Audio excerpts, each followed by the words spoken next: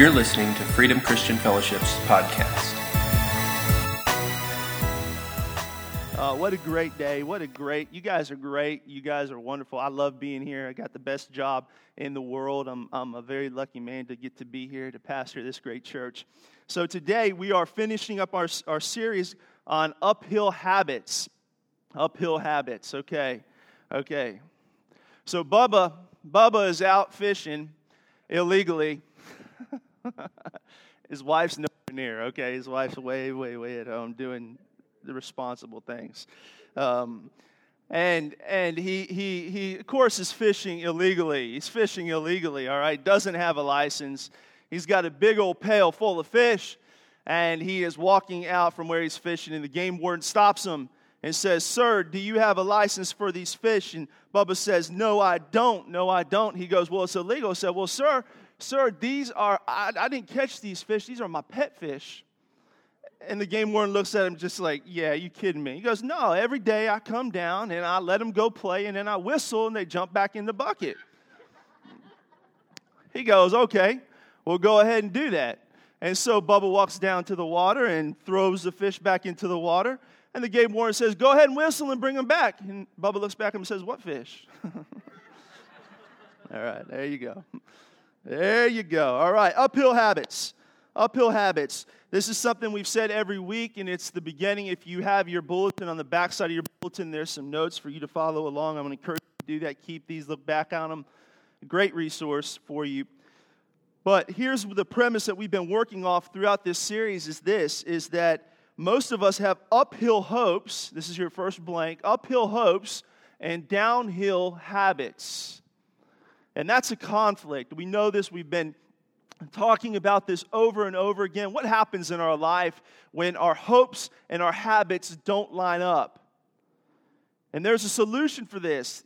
We find it through God's Word, and He asks us to come to His Word and to rely upon the Holy Spirit to give us the strength and His grace to be able to form the right habits so that we can have uphill habits that match our uphill hopes.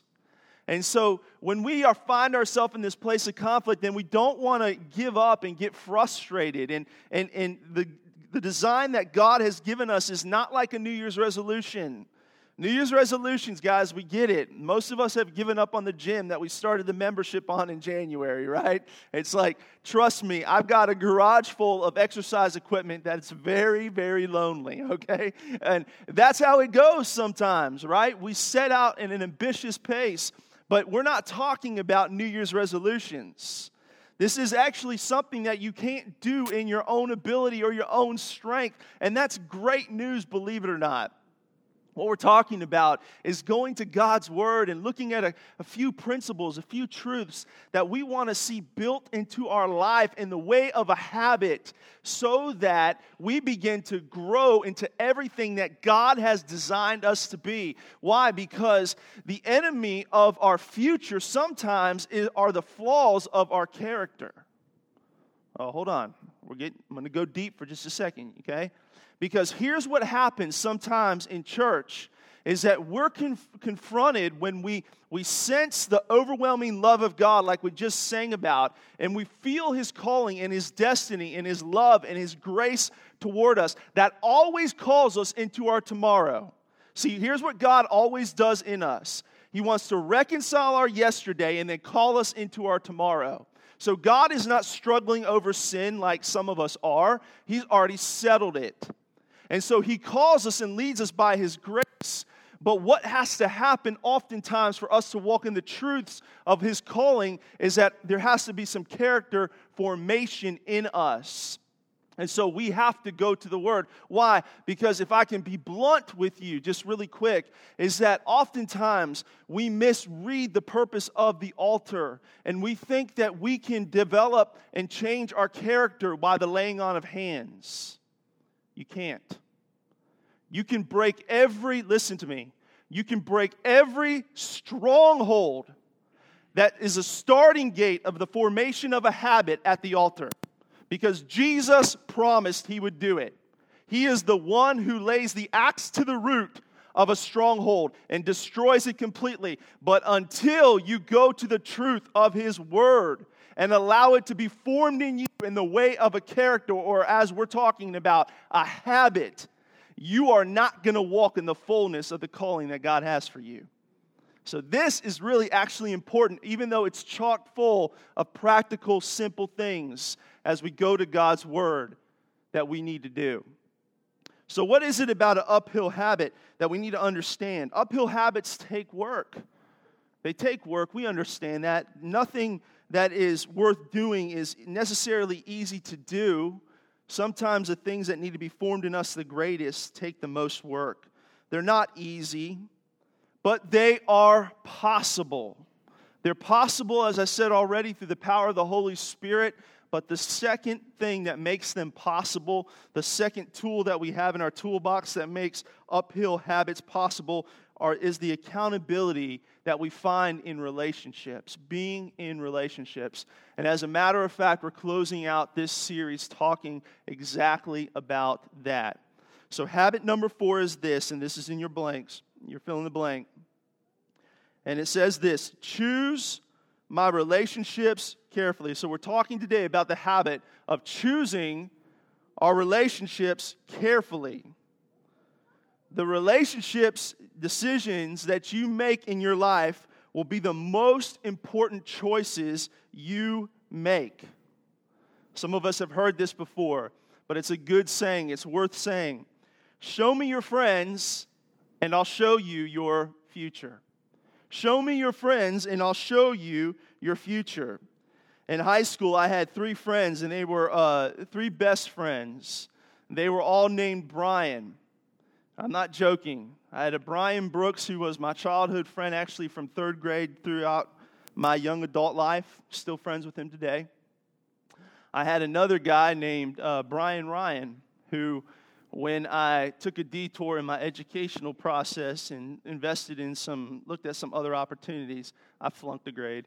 And I went to a private school. He became my best friend. And then when later on in my junior and senior year, my best friend was Brian Schweitzer. And here's the thing, is that I made some decisions based off of these guys that didn't reflect my future. They reflected some things that I needed in my life.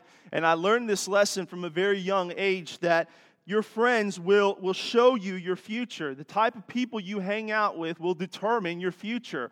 And that makes relationships very, very important. The people that you invest your life in and allow to invest in your life become the people that influence the direction of your life. Proverbs 27:19 says this. It's on the screen here. It says, a mirror reflects a man's face, but what he is really like is shown by the kind of friends he chooses. Wow. That's pretty blunt. That's right there in our face. A mirror reflects a man's face, but what he is really like is shown by the kind of friends he chooses. So there's 4 relationship choices that we have to make that I want to talk to you, and then I want to give you some keys on how to master relationships. A few things that if we take a few areas of relationships we need to master, we need to have in our life. But let's talk about these 4 relationship choices really quick. The first one is this, is that we need to nurture my important relationships, or nurture the important relationships in your life. What are the most important relationships in your life? Think about that really quick. The most important relationships in your life. This should not be a difficult thing for you to answer. Hopefully everybody said number 1 would be God. And then number 2, if you're married, hopefully it's your spouse. If not, we got help for you somewhere. Okay, we will help you. It needs to be your spouse, and then your children. These are the most important relationships that God has put in your life, and we must nurture these relationships. But what happens when there are conflicts in these most important relationships? What happens when we struggle to nurture the most important relationships in our life? The first thing that we have to do is that we have to stop focusing and thinking that the problem is the person, or the problem is the relationship. Now listen, when we have conflict in the most important relationships of our life, The problem is not the relationship. The problem is not the other person. The problem is the nurture. The lack of nurture in the relationship. Here's the logic, is that if you have a fireplace in your home, and we've had a couple of homes where there's been a fireplace. One time, a short story, side story, when Kim and I were first married, we lived in San Antonio, and in this little tiny apartment, and it just so happened, as South Texas does, it decided to freeze in San Antonio. And the ice and the roads froze up, and I think in that, no joke, in that few-day period, there were like 500 accidents in San Antonio. It was crazy. Listen, Texas, we know how to do a lot of things well. We know how to back up trailers, all right, and boats. And most of the country doesn't know how to do that, but we don't know how to drive on ice, all right? Just boom, forget about it, all right? Stay home. And so we had a little fireplace, and boy, I tell you, look, we were like cold because all of a sudden the power went out in the apartment complex we were out. Power lines were going down, and it was below freezing. It was awful. So we were like, okay, we had a few logs that we had on our balcony, so we threw them in there. But of course, that just burns up fast. And then we were kind of out of stuff because the stores were closed and we couldn't get anywhere. So we started tossing through some old books, I'm going to be honest with you. But they burnt fast too. Well, guys, I got to be honest with you. We took our animals. No, I'm just joking. No, we had this old IKEA TV cabinet in our apartment. And I'm looking at Kim, and she's looking at me, and her teeth are chattering, and I'm like freezing, and we're cuddled up, and we just can't get warm. And I said, babe, that IKEA TV cabinet's got to go. And I began to methodically break this thing down. I took a hammer to it pretty swiftly. And we just chunked it in the fire, one piece at a time. And some miraculous, supernatural thing, it lasted until the power came back into the apartment. But here's the thing about nurturing a relationship that I want you to see. It's just like the fuel in a fireplace. You can make a fire, and it's beautiful, and it's wonderful, and you can get all nice and cozy and call your loved one next to you and be like, hey, we're gonna sit on the couch and cuddle and watch the fire. But look, those logs will burn out eventually. And that perfect scenario will eventually get cold again until somebody gets up and goes and gets the logs that are needed to put the fuel back into the fire. And that's what nurturing relationship is keeping the fuel on the fire in those relationships. So the question is with this, when it comes to nurturing the right relationships or the important relationships, are you putting fuel on the fire of those relationships? Because relationships take work. Even though they take work, it doesn't mean that it's a bad thing. And I got to be honest with you, anybody who's married understands this.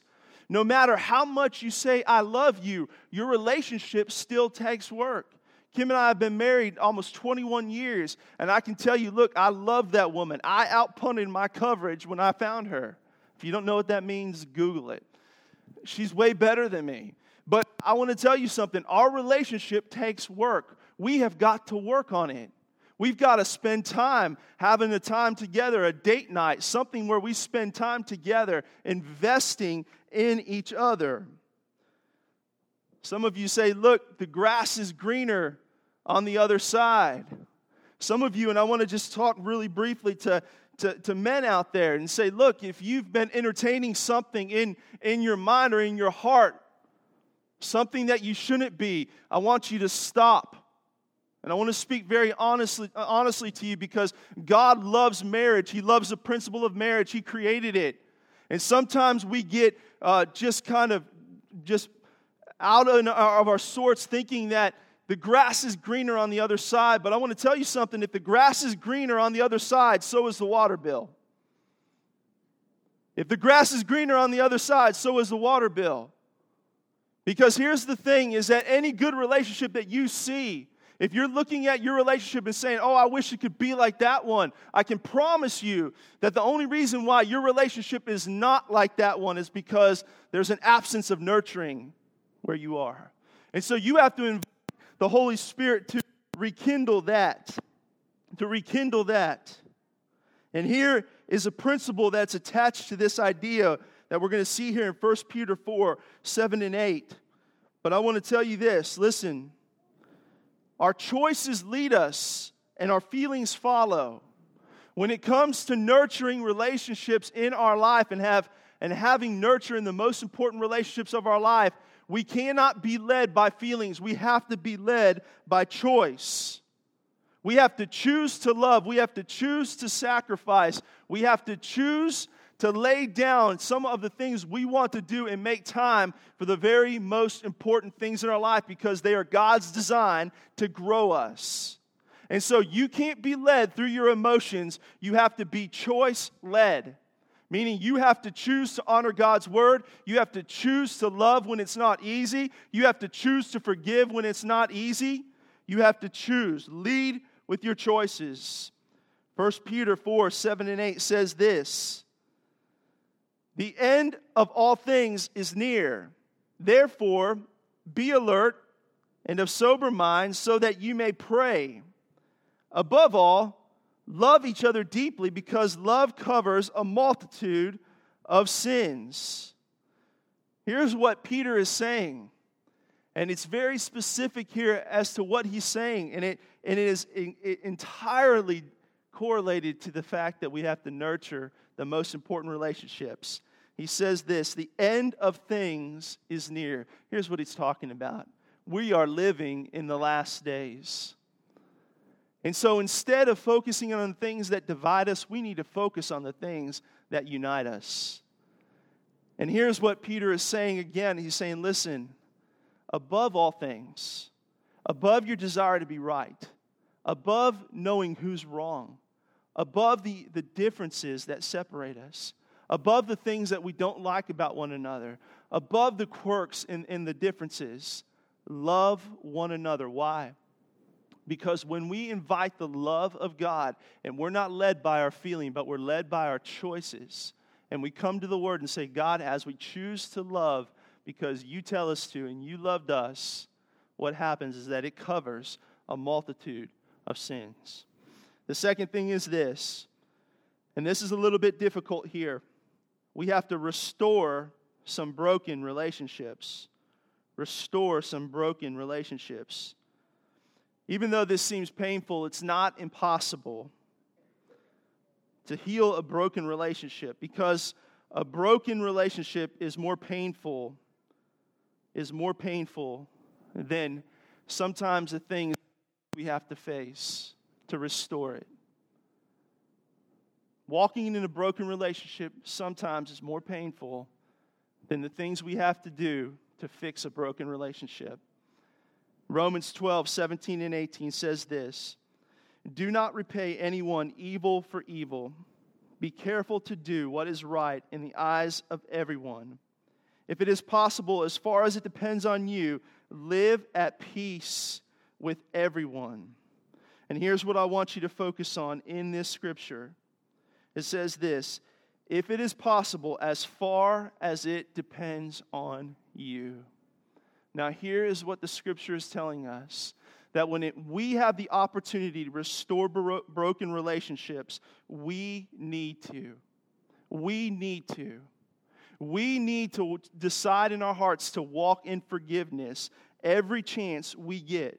We have to settle in our heart for forgiveness. That is the option that we lean into. As a matter of fact, Jesus included this principle in his prayer that he gave us that guides the way we pray. Now, I want you to please just see this and focus on this, on the importance that Jesus gave to the power of forgiveness. There will absolutely be times in our life where people offend us, where things happen, and guys, listen, I would love to tell you, I could write a book on the opportunities that I get on a regular basis to be offended with people. But here's what Jesus said concerning this. Listen, we know this. In his prayer, he said this, "Forgive me as I forgive those." Forgive me as I forgive those who have sinned against me, who have offended me. And this is what it means. To the degree that I am willing to forgive somebody, forgive me. Now, I want you to put this into perspective for just a second, and please hear this, because this wasn't just a guy giving us a prayer model. This was Jesus Christ, fully man, yet fully God, who is giving us an in-depth understanding of the way his Father perceives forgiveness. And I need you to hear this, because anytime we choose unforgiveness, we are choosing to step out of the revelation of the grace of the Father. Do you see that? Because Jesus said this, he said, listen, forgive me. I need forgiveness first. I need the revelation of your grace and your mercy toward me so that I can in return forgive those. To the extent that I am willing to forgive, forgive me. We have to release those who have hurt us or offended us. Because you can't live with unforgiveness and this kind of hurt in your heart and live a successful life. Let me say it like this to you. Unforgiveness is like setting yourself on fire, hoping the other person dies of smoke inhalation. It's really, think about that. It's stupid. It's idiotic. Nobody would do that. But that is what unforgiveness is, because we isolate ourselves, we cut ourselves off. But not only that, we damage a part of our soul that unites us to the grace of God and keeps us flexible so that we can grow in the context of relationships. And so we have to look to restore broken relationships in our life. Colossians 3:13 says this, bear with each other and forgive one another. If any of you has a grievance against someone, forgive as the Lord forgave you. Bear with one another. Bear with one another. Hey, man, it's not easy to put up with people, but guess what? It's not easy to put up with you either. All right? Bear with one another. Forgive one another. Why? Because Jesus forgave you. He forgave you. And I got to say this, man, because this is something I love, but I don't want to ever lose sight of that grace. I don't know about you. I hope you don't either, but I don't ever want to lose sight of that grace that I've been forgiven by, that somehow I earned or deserved that. No, that's just not true. Number 3, we're going a little bit deeper each time, okay? We need to sever any harmful relationships. Now, this is how we differentiate between restoring the broken and getting rid of the damaging, okay? We don't talk about this enough in church. I got to be really honest with you. Because sometimes we misperceive forgiveness and say that forgiveness means that we stay in relationships that are harmful and bad for us. And that's not what the Scripture says. We have to sever any harmful relationships. What type of relationships are these that are not good for us in our life? These are relationships that are destructive, meaning that they are harmful, that they're pulling us in the wrong direction. They're pulling us in the wrong direction. They're divisive. They're bringing disunity in our life with others and with our calling. They're manipulating, which means that they're self-seeking. These types of relationships we have to disconnect from. We need to sever from. You have to be careful that you're not unequally yoked with people that are heading the wrong direction. And the whole purpose of that scripture is not, when Jesus said that, is not so that this is about the little indifferences and small disagreements that we have and the things that we just talked about in the restoring the broken relationships. This is when two people have two different directions. And I'm not talking about marriage. I'm talking about the areas of your life. Look, if you're unequally yoked to somebody and they're not following the Lord and they've got an influence and a voice in your life, maybe it's time to ask the Lord, is it time for me to sever that relationship? And I know that's not easy. I know that's a hard decision. But these things and the importance of relationships, the way that God designed relationships in our life, and why we have to master this habit is because relationships matter. They matter. Proverbs 13:20 says this. It's a great passage. He who walks with the wise grows wise, but a companion of fools suffers harm. He who walks with the wise grows wise, but a companion of fools suffers harm. Let me read this other passage to you. It gives another insight into this. 1 Corinthians 15:33. Do not be misled. Bad company corrupts good character. Do not be misled. Bad company corrupts good character. If you're purposing to follow everything that Jesus has for you, pay attention to who you're yoked up to. Because if you're yoked up to somebody who is pulling you a different direction, that is not agreeing with you, and they have influence, and they have a say in your life, and they can manipulate things in your life, it's time to sever that relationship. The fourth thing is this: initiate some meaningful relationships. Initiate some meaningful relationships. Some of you say, look, I don't have any good friendships. Well, I want to look back at you and say, are you friendly? Are you friendly? Have you sought to make good relationships and build relationships? And in our life, we have to understand that we need to have these types of relationships, good relationships in our life. These types of relationships are encouraging. They're future-focused, and they speak the truth in love. These are the kind of relationships that we see in church, and I'm not getting on a platform to tell you that it has to be this church, but what I am telling you is that the church should be the place where you are building the most meaningful relationships, should be the easiest place for you to initiate some meaningful relationships. Hebrews 10:25 says this: let us not give up meeting together as some are in the habit of doing, but let us encourage one another, all the more as we see the day approaching. Again, another reference to the end days, the last days. But here's a truth that surrounds us concerning the habit of building the right relationships in our life, is that you can't expect to have meaningful relationships in your life if you're not connected in a place where that can happen. Can I be honest? Look, you have to connect in a place where you can build meaningful relationships. This is why small groups is so important to us.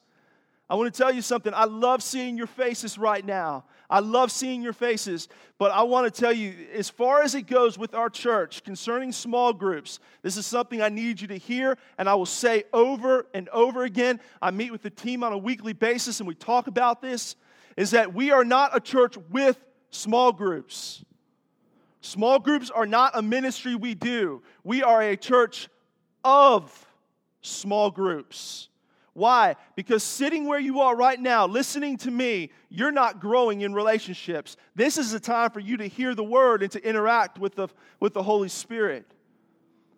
But that's only one part of the coin, one side of the coin. The other side of the coin that secures your growth in your future is when you begin to connect into relationships, and that's what happens at small groups. Listen, we can come together and we can talk about anything. There's 1,000 reasons why we can join together. Maybe it's because you like David Jeremiah or Andy Stanley, or maybe you like to golf, or maybe you like to mow lawns, or maybe you like to fish. I don't care why we gather together. What I care about is because we gather. That we gather, because in the context that God promises here in the Scripture, as we gather, we grow. This is initiating meaningful relationships. Let's run through these last things really fast, talking about mastering a habit. 4 relationships you got to have in your life. The first is this: develop a relationship with my church. I talked about that just a second. I'm not going to rehash that. Ephesians 2:19 says this: you are members of God's very own family, and you belong in God's household with every other Christian. You are members. You're not attenders. You're members. And being a member means that you belong. This should be your church. You should look at Freedom Christian Fellowship if God has called you here. And if God hasn't called you here, I solidly have a relationship with a dozen pastors in this community that I look at as friends and brothers that I will recommend you to. There are great churches in this community. But you have to find a church where you feel like you belong, that you can make an investment, and that you're a member at, that you're loved. That when you come, it matters.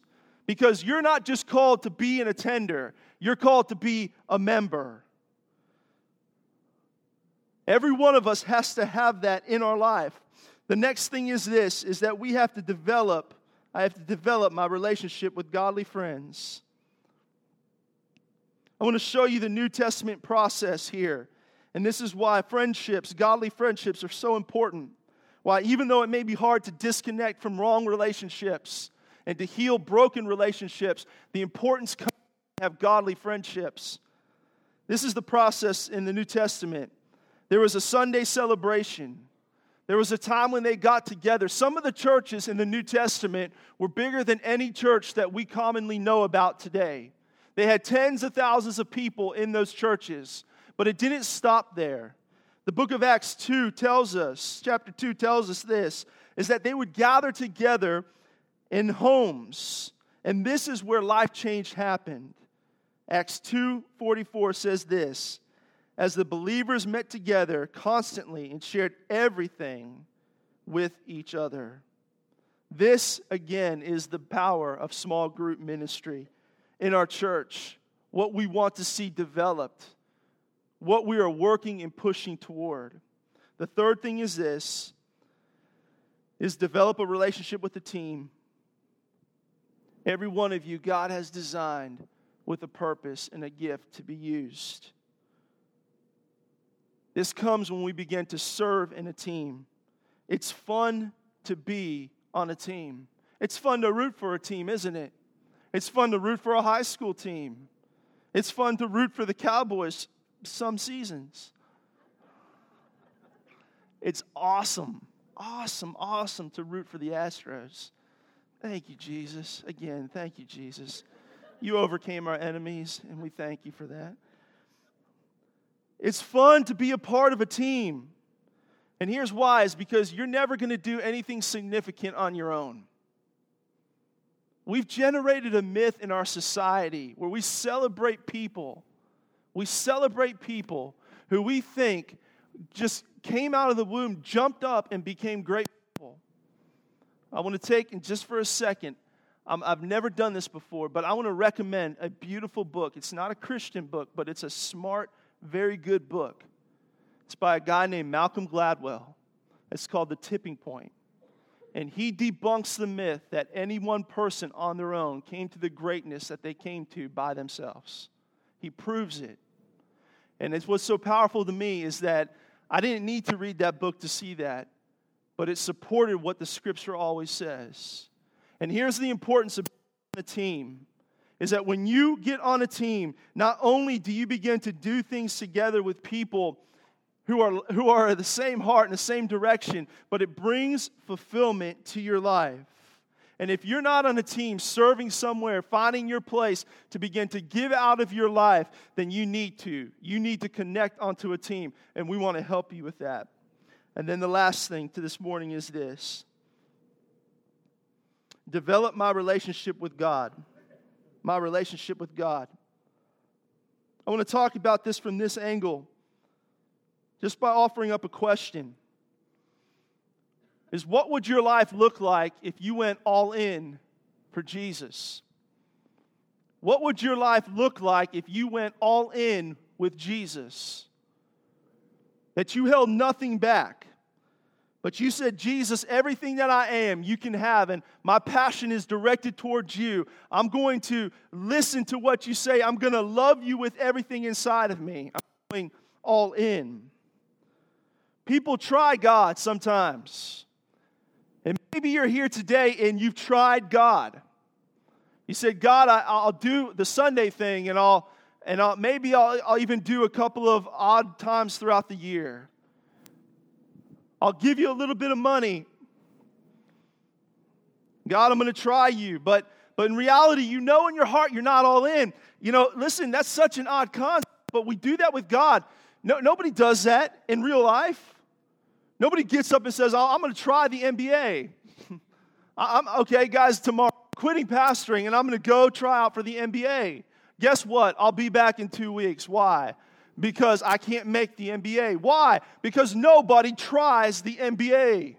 Nobody tries at MLB. Nobody tries to be a rocket scientist one day. Nobody tries to be a teacher. Nobody does that. They work for it. They go all in. But yet we do this with God sometimes. Is that we fail to put our heart and our soul into our relationship with God and say, God, what would it be like? Because in the times I have experienced you, I've been overwhelmed by you. I'm going to give you everything. I'm going to go all in with my heart and my soul. See, here's the reality, is that Christianity doesn't work part-time. Our relationship with God is not something we can half-step. It's not something. It becomes boring and lethargic. And if Christianity for you is boring, if it's dead, if you say, I missed the punch, then the problem, go back to the first thing we talked about, is not with the relationship, it's with the nurture. And ask yourself this question, am I all in? Am I all in? Because if I'm dry somewhere, maybe there's a part of my heart that is reserved, and I need to go all in. What would your life look like in 6 months if you went all in? What if today you started to make every decision for Jesus and allowed Him to be the first in everything? What if you just started there and you're all in? You said, Jesus, every decision that I consciously make, you don't have to go and stand 5 hours at the checkout line deciding between Milky Way and Snickers. Don't do that. Jesus, which one do you want me to have? He wants you to have both. Buy both of them, all right? But here's the thing. But every decision, am I going to love today? What kind of attitude am I going to have today? What am I going to focus on today? Who am I going to listen to today? How am I going to love today? What if we made Jesus first in everything? What if we made Jesus first in the area of the relationships that we created? What if we made Jesus first in the area and we went all in the way we served? Hey, look, I know, look, it's not easy to serve. It's not easy to do the things. And I got to tell you things. Look, there's things. Do you guys know this building gets cleaned every week? Both buildings. We own 2 buildings. We own 2 buildings. Yes, that's awesome. But we clean them every week. Do you know that back behind that wall that there are little ones with diapers who cry? And then across the street, there's kids. And that there's these guys that wear black jackets who are a security team. Do you guys know that the guys up here, that they serve? And I want to tell you that there's some things in the church that we might like to do. We might not like to do them, and some things we might not think we're good at doing, but here's my promise to you, is that if you go all in and say, God, I'm just going to take this chance, and you begin to serve all in, you might find joy and fulfillment like none other. What would your life look like in 6 months in your decisions, in your direction, in the area of fulfillment in your life? I promise you it would look great if you went all in. And Jeremiah 29:13 gives us the promise for all in. It says this, if you look for me wholeheartedly, you will find me. You want to break boring? You want to break dead? Go all in. When you go all in for Jesus, you will find Him. And Jesus gives another promise, is that once you taste me and once you see me, you're going to know that I am good. That I am good. Amen, amen, amen. This morning, as we prepare and we begin to say, God, we desire the habit of having good relationships in our life. There may be things that you've been challenged with today, and that's okay, don't worry. All coming to it through the grace of God. But we want to give an opportunity to pray for you, so at this time, go ahead and prepare your tithe and your offering.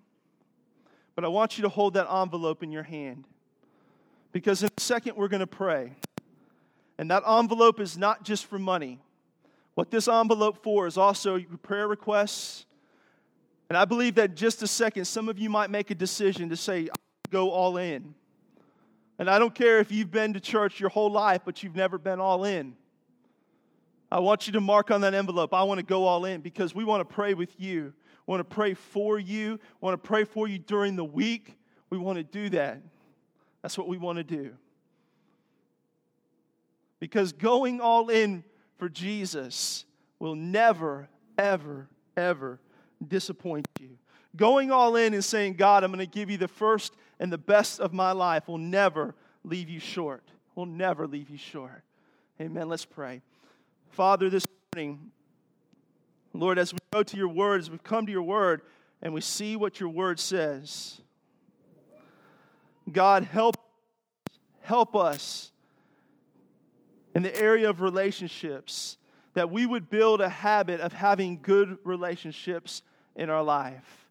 God, I pray right now for every person here, Lord, that either needs to walk through the process of healing a broken relationship or needs to sever a wrong relationship.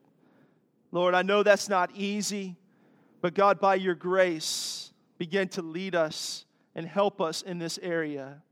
Walk us in the path of forgiveness if we need to walk that direction. Walk us in the path of strength if we need to sever a relationship. God, I pray that you begin to surround us with relationships that will grow us. Lord, begin to allow us, Lord, to see our lives in a way surrounded by people who are headed the same direction, Lord, that are serving you all in. God, I pray, Lord, for every person here this morning that in the depth of their heart, their cry is this: God, I want to go all in for you. Lord, I pray that that's our prayer every day. But God, in this moment, Lord, for those who are saying, God, I want to go all in for you, Lord, I just pray right now that you would begin to reveal your love and your grace in a real way. That you would begin to stir up our hearts, Lord, with a fiery passion, God, to serve you like never before, Lord, to push into who you are, to taste and to see that you are good. Lord, to come into the place of understanding, God, that there is nothing better than living our lives full out for you. God, that's our desire. We pray this morning. If that's your prayer this morning, I just want you to join in with me in this simple, quick prayer. Jesus, I want to go all in. You have the entirety of my heart, my decisions, the direction of my life, the passion of my soul. I thank you, Jesus.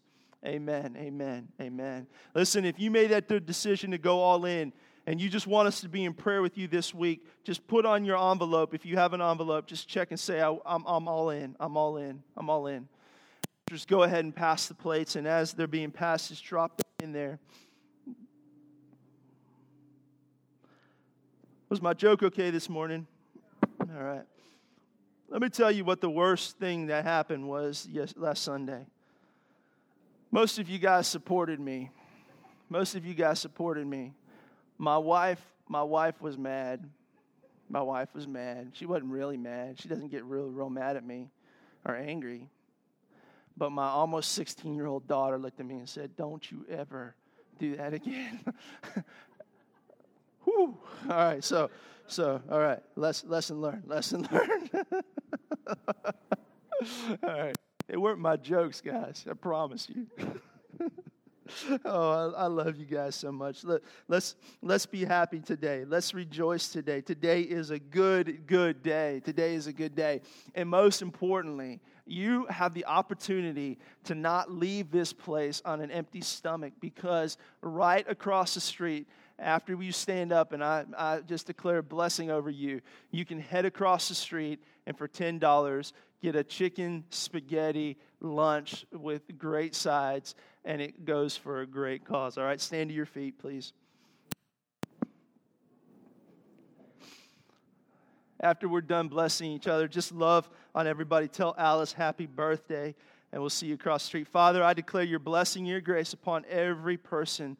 Father, I thank you that the revelation of your love shines upon us all. In Jesus' name, amen, amen, amen. Have a great week. We look forward to seeing you Wednesday at our small groups.